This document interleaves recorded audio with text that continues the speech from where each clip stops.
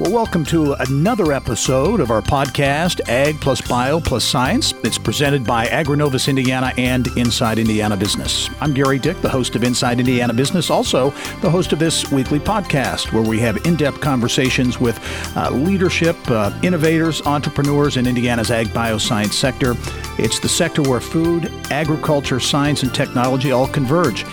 This week, excited to sit down with Courtney Kingery. Courtney is the CEO of the Indiana Soybean Alliance and Indiana Corn Growers Association. And Courtney, welcome to the podcast. Thank you. It's great to be here. And you've been on the job now for a whopping 3 months. So you are well entrenched now in that job. But great for you to take time, because I know you've been very busy with your new responsibilities. Give us a little introduction. You have an interesting background. Grew up in White County, right?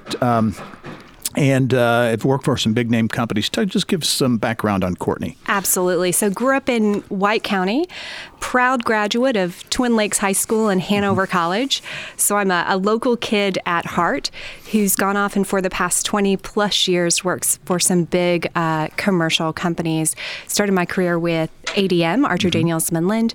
Was with them for about 17 years in a variety of roles, everything from started off as a commodity merchandiser, trading corn and soybeans, on up through managing their new business development, some of their marketing, and launching some innovative new products, specifically around soybeans. And then about 7 years ago, moved over to Tate & Lyle up in the northwest suburbs of Chicago. It's a British company. But they have an innovation office in the U.S., Hoffman Estates. And at Tate & Lyle, I was really able in my last position to lead the global health and wellness business, which was looking at how to take corn and soybeans, specifically corn, process those into ingredients and food products to help address global health concerns like obesity, like diabetes. And one of our big processing plants was right here in Indiana, in Lafayette. And so able to take the corn here from Indiana, turn it into those ingredients that really go around the globe to address health concerns. Did you always anticipate you'd have a career in agriculture? You grew up on a farm, right? But was this a career path you thought you'd take? Not at all, honestly. And when I graduated from college, when I thought of a career in agriculture, it was truly farming. It was going back to the farm, raising row crops. I didn't even know that there was this broader definition of agriculture, quite frankly.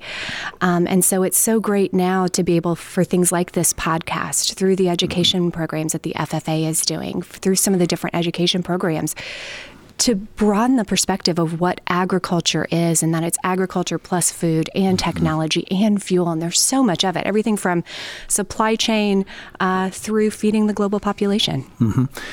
How about the role, really the work of the Indiana Soybean Alliance and the Corn Growers and Corn Marketing Council? You have a very strong membership, an important role in the whole ag space in Indiana. Give us kind of the thumbnail model of those organizations. Absolutely. So we've got two different sides of the organization. One of them is the checkoff side, in which farmers invest with every bushel of corn and soybean they sell into the organization. And we are chartered to promote three areas, to really function around three areas, and that's education, promotion, and research of Indiana corn and soybeans. So those are the checkoff dollars that every farmer in Indiana invests into those funds to do that. And then we have another side, which is our membership side, in which does lobbying and policy work, both on a state level and national level. And checkoff dollars cannot be used on the policy side. So we have very clear separation in the investment that we do for education, promotion, and research, and then our membership side on the policy front. As you look at the organization, and you're relatively new, 3 months in the job, but as you look at goals and opportunities you see to grow the organization, what would some of those goals be? Absolutely. So it's around those core pillars that we have: education, promotion, and research.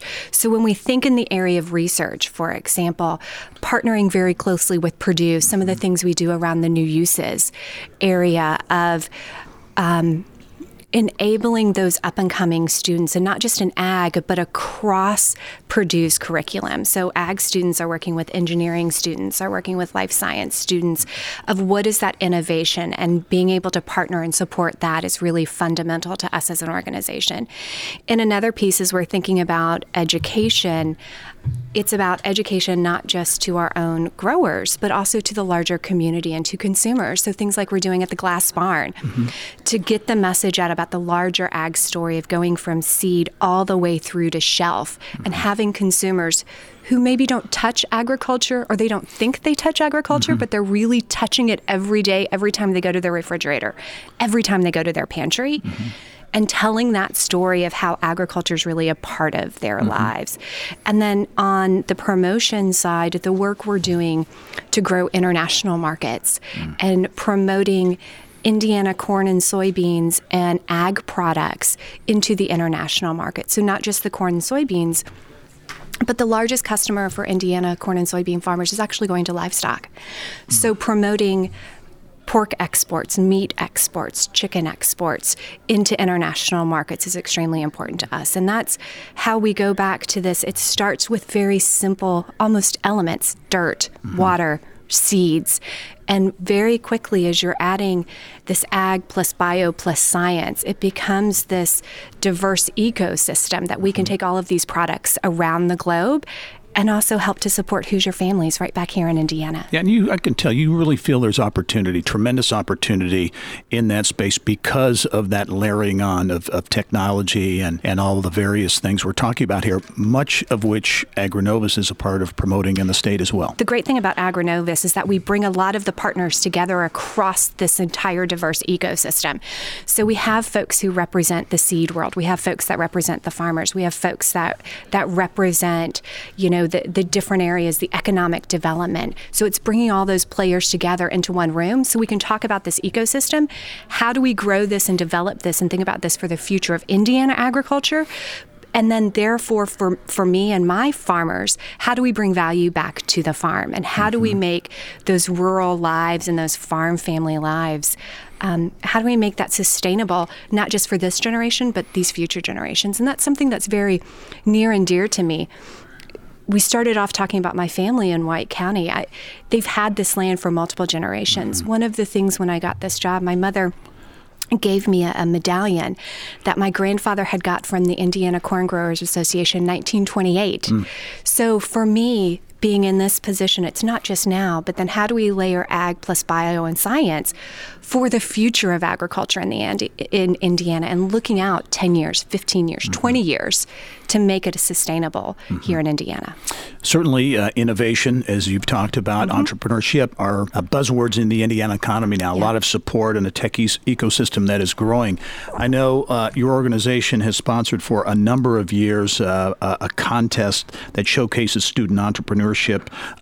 In particular, teams creating new products using soy-based proteins. And I know I've attended it a time or two, and it's fascinating some of the products that these young people come up with. But talk about the importance, in your view, of supporting those emerging entrepreneurs, especially students. Absolutely. And with our organization being chartered to support both education and research, this is a great forum to bring those two pillars together. And so for 25 years, we've sponsored the New Uses competition at Purdue. We have it coming up again this spring, so we'll be supporting it again this spring, to find and develop innovative uses specifically around soybeans. So some of our past winners, we've had crayons made from soybean oil. That came out in the mid-90s. We have candles that have been made from soybeans. That was a tremendous commercial success as well. And last year's winner invented biodegradable drinking straws from soy-based polymers that are environmentally friendly and yet also more sturdy than the paper straws that a lot of folks. So it's really addressing and looking at what's going on in the world right now, and having the students from the different disciplines coming together to find those solutions, and find those solutions, again, that will carry us into the future. And then those students become those entrepreneurs that we can invest in as a state and as an organization. Right. Whether it's the ag bioscience space or advanced manufacturing or IT, whatever it is, everyone is in search of talent, keeping talent but attracting talent. I think you're a great example in the ag bioscience space of a young person who, had no idea of the opportunities out there. How important is it in your view to expose young people to careers in the ag bioscience space? I think it's incredibly important. As I said, when I was, getting out of college and looking at the landscape, I didn't even know this world really existed, and all the different flavors of it, everything from crop research and crop production through food science, ag manufacturing, chemical engineering. There's an entire world of it. And that's one of the areas that we as a checkoff organization want to expose students to from a very early age all the way up through our supportive FFA and college age students, and even just going back and talking to my own university, talking to my own high school, to just give them the exposure of really what this broad and diverse world is. And, I'm a great example. You can literally go anywhere in the world in agriculture, and a small town kid from White County has traveled the world. Courtney Kingery, it's been a real treat to have you on the podcast, the new CEO at the Indiana Soybean Alliance and Indiana Corn Growers Association as well. And we look forward to having you back on in the future. Wonderful. Thank you. It's been a pleasure. And thank you for joining us on this edition of the Ag plus Bio plus Science podcast. It is a weekly production podcast between AgriNovus Indiana and Inside Indiana Business. And if you are an ag bioscience entrepreneur, be sure to apply for the AgriNovus Ag Bioscience Startup Showcase. That will be held on April 30th. The deadline to apply is February 28th, and you can visit bit.ly/AB Showcase app for more information. Also, don't forget to leave us a 5-star review on Apple Podcasts so we can share ag biosciences stories with more and more people. Thanks for joining us this week. I'm Gerry Dick. We'll see you next time. This podcast is a product of Inside Indiana Business, hosted by Gerry Dick, produced by Bridget O'Reilly, Libby Fritz, and Joe Ullery. More people get Indiana business news from Inside Indiana Business than any other source.